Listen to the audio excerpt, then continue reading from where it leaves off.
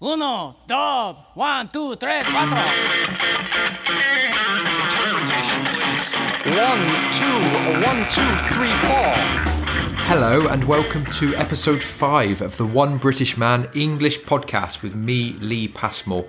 Last week you got to meet my mum. This week you're stuck with me.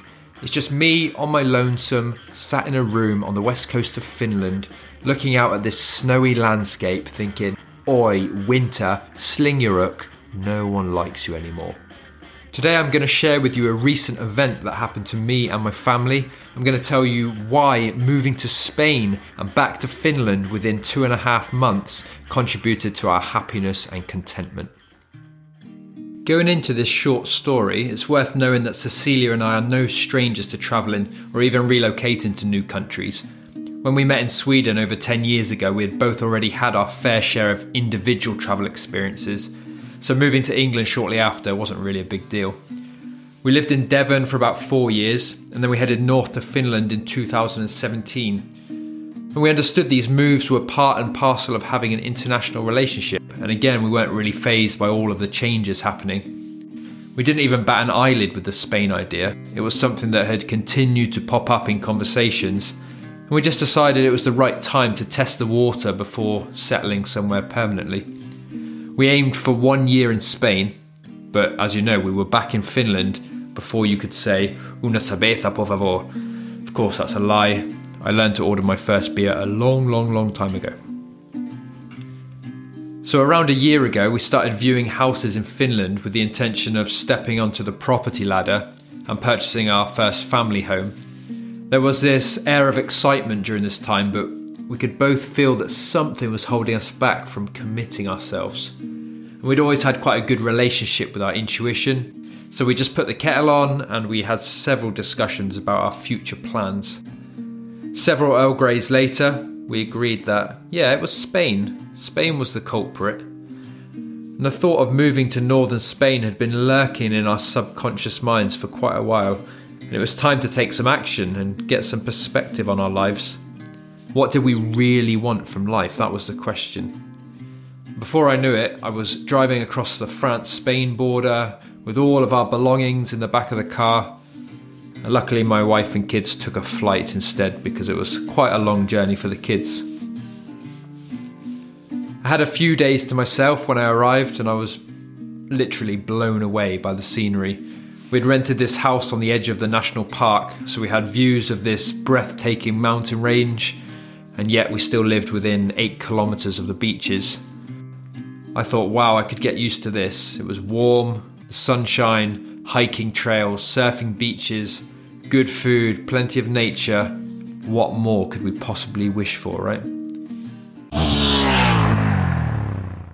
At this point, I'm going to jump forward a month, because after a month we'd had plenty of time to explore, to enjoy the sun, to get our bearings, and essentially get over that honeymoon excitement. Now it would be possible to think clearly and analyse the first month without any rose-tinted glasses. So our first month summary went something along these lines. We loved the beaches, we loved the sun, I loved the possibility of surfing again, and we loved seeing our kids running barefoot across the shoreline, even in September. These were clear positives, of course. But it was impossible to ignore some of the challenges that were making life a little bit more stressful. Since our return, I've been asked on numerous occasions as to why we would pass up on this opportunity. But the question was always loaded with the same things. It was, what about the weather? What about the beaches? What about the surfing? You love that. And actually, we now know that these are materialistic luxuries and actually contribute very little to our everyday happiness. Anyway, the reality is you don't really want to go to the beach every day. It rains a lot in the north and I never had time to surf, maybe once a week. We noticed this during the first month and it made us look at the more important aspects of family life. As we talked through the challenges, we could hear ourselves picking at some rather small details, and of course we ran the risk of moaning about first world problems.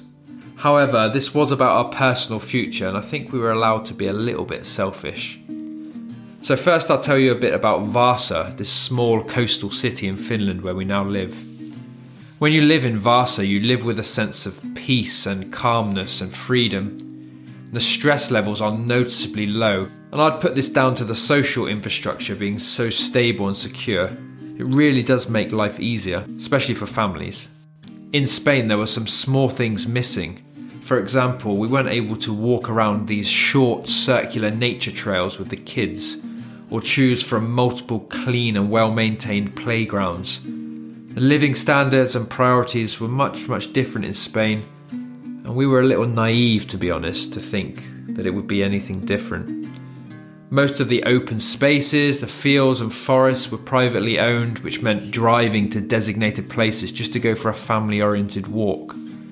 These details kick-started a much bigger discussion about the future and about buying property, the possibility of educating our kids in the right way. It really begged the question, was it possible to live our desired lifestyle in Spain? The answer was no. Buying an affordable property in the countryside was much easier in Finland, and it was near on impossible in Spain. As non-citizens, we would have to fork out huge amounts of money for deposits just to get started. Also, we are home educating parents, which is legal and accepted in Finland. Yet in Spain, the law has a very grey area around this subject, and we weren't sure how that would work out. The discussion went deeper and deeper until we had basically talked ourselves out of a permanent future in Spain. We started making plans to return to Finland so as not to waste any more time. And actually the last 4 weeks were great since we had removed all pressures and expectations from ourselves and could just enjoy some holiday time instead. We have never looked back or regretted this trip.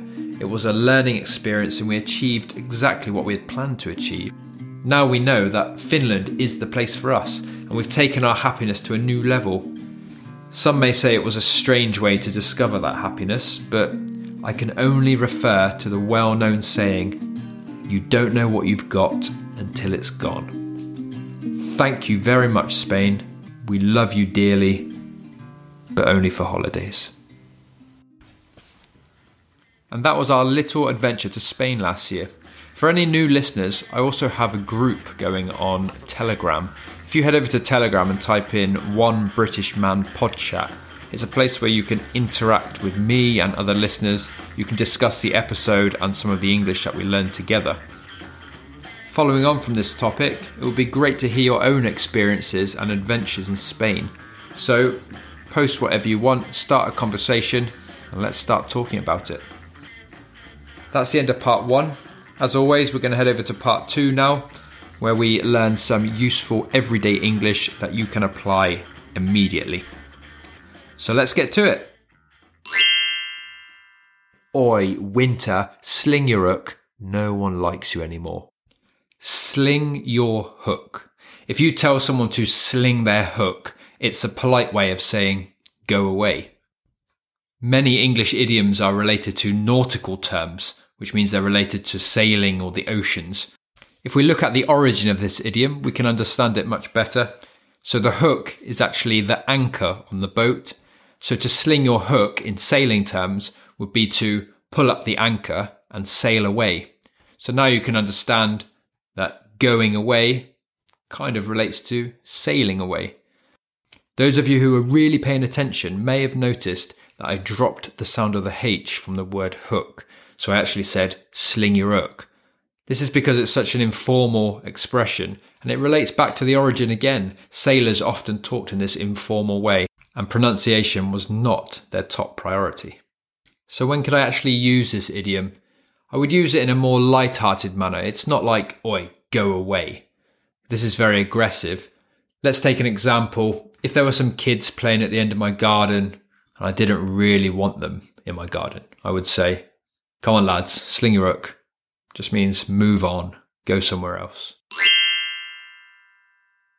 And we understood these moves were part and parcel of having an international relationship. If something is part and parcel of an experience, it means it's involved or included in that experience. So if we look at the two words, we can clearly see this. Part means it's part of it, and a parcel is a package. It usually has something inside it or included in it. So let me give you some examples of part and parcel in other contexts. I don't enjoy doing the administration work, but it's part and parcel of the job. Or working unsociable hours is part and parcel of working in hospitality. This expression often relates to professions and work experiences. We didn't bat an eyelid. One thing to remember is that this idiom is always used in the negative. We didn't bat an eyelid. In more simple terms, it means we didn't even blink, which in turn means it didn't cause us any worry. It didn't faze us at all. It didn't cause us any shock or surprise when we encountered this new and unexpected experience. And with the intention of stepping onto the property ladder. Stepping onto the property ladder. This relates to investments. If you step onto a ladder, you take your first step and then you go higher and higher and higher. And this is also true in investment terms. So you buy your first house, you step onto the property ladder, and then you probably sell your house. Maybe you buy a bigger house, and you sell your house, and you buy a bigger house, and you are progressing up the ladder. So to step onto the property ladder is actually to enter the property market for the first time and begin your investments. So we just put the kettle on and we had several discussions about our future plans. To put the kettle on, one of the most important British expressions you could ever learn. For some reason, we created the word kettle, which is quite abstract because if we translate most other European languages at least, we get the word water cooker, which is a lot more straightforward. But for some reason, we created the word kettle, so you just have to deal with that. There's something interesting to say about this expression, put the kettle on, because it does mean go to the kettle, put it on, and let's have a cup of tea. But it's used in a much more expressive way than that, and it's not just to symbolise the action itself. If I said to my wife, Ceci, put the kettle on, what I'm actually saying is, let's sit down and relax for a while. It does still include a physical cup of tea, but of course it does. You're in Britain. Having a cup of tea is part and parcel of relaxation. That sound right there is your mind being blown. And the thought of moving to northern Spain had been lurking in our subconscious minds for quite a while. Let's create a special feature called double definition. Double definition. Double definition.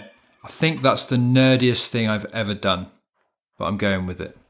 Let's start with the word lurking. It comes from the verb to lurk. It means to hide away or to lie low until you are ready to ambush or jump on something. So, if you are lurking in the darkness, it would be pretty strange in a physical sense. It means you are hiding away, maybe behind a hedge or something, and then you are ready to jump out and pounce on something. Really weird. You do not want to be lurking around the streets. You do not want to be lurking in the forests. People will think you're very weird. If we use it in a non-physical way, so this thought was lurking in my mind, it was kind of hanging around, hiding away, but it never really went away. It was going to jump out at some point. The second definition I want to mention is subconscious mind. Let's talk about consciousness for a second. If you are conscious, you are awake and aware of what's happening around you. We talk about being conscious in our reality, hopefully right now if you're not asleep already. If you are sleeping, you enter your subconscious. This is what we would consider your dream state or maybe some automatic thinking process. So you can be awake and still be doing something subconsciously, but you're not in full control of it. You're just doing it by habit. So this is your subconscious mind working. This thought was lurking in my subconscious mind. I didn't know that thought was there. I didn't know the idea of moving to Spain was in my mind, but subconsciously it was there, just hanging around, waiting to jump out. Because after a month, we'd had plenty of time to explore, to enjoy the sun, to get our bearings. To get one's bearings. This relates to a compass, actually. In physics, a bearing is a measurement of direction between 2 points. So, if we put this into conversational English, if I need some time to get my bearings, I need some time to understand where I am and understand my surroundings. We often use this if we're going travelling. I need a few days to get my bearings. It means I need a few days to understand where the closest cafe is, to understand where the closest bus stop is, to understand where I am in relation to other things in my surroundings. Since our return, I've been asked on numerous occasions as to why we would pass up on this opportunity. Pass up, or to pass up on something. This is a great phrasal verb, and it's almost always used in relation to an opportunity or a chance.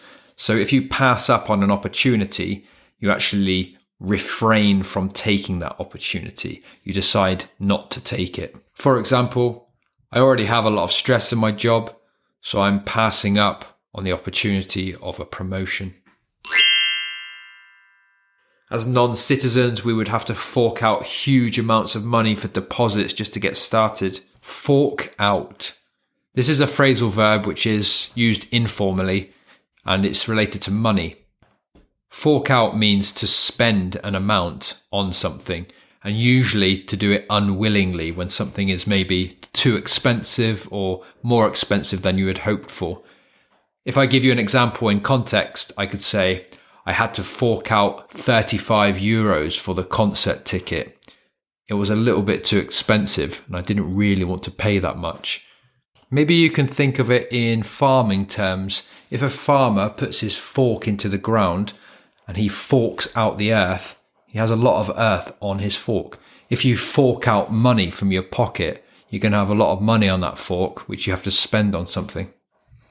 And that just about concludes episode 5. If there are any words or grammar structures that I did not mention in this episode, please don't sit there in silence. Come over to Telegram and ask any questions that you have. I will do my best to help. And if not, you can discuss it with other listeners as well. This is the part of the episode where I plug my business, so bear with me just a second. I am an English tutor. If you're interested in any intermediate to advanced level English lessons privately online, you can head to my website at speaktolee.com. That's it, I won't do any more. Thanks for listening, everyone. Have a wonderful week, and I hope your Monday is as productive as it can possibly be. See you next time. Bye.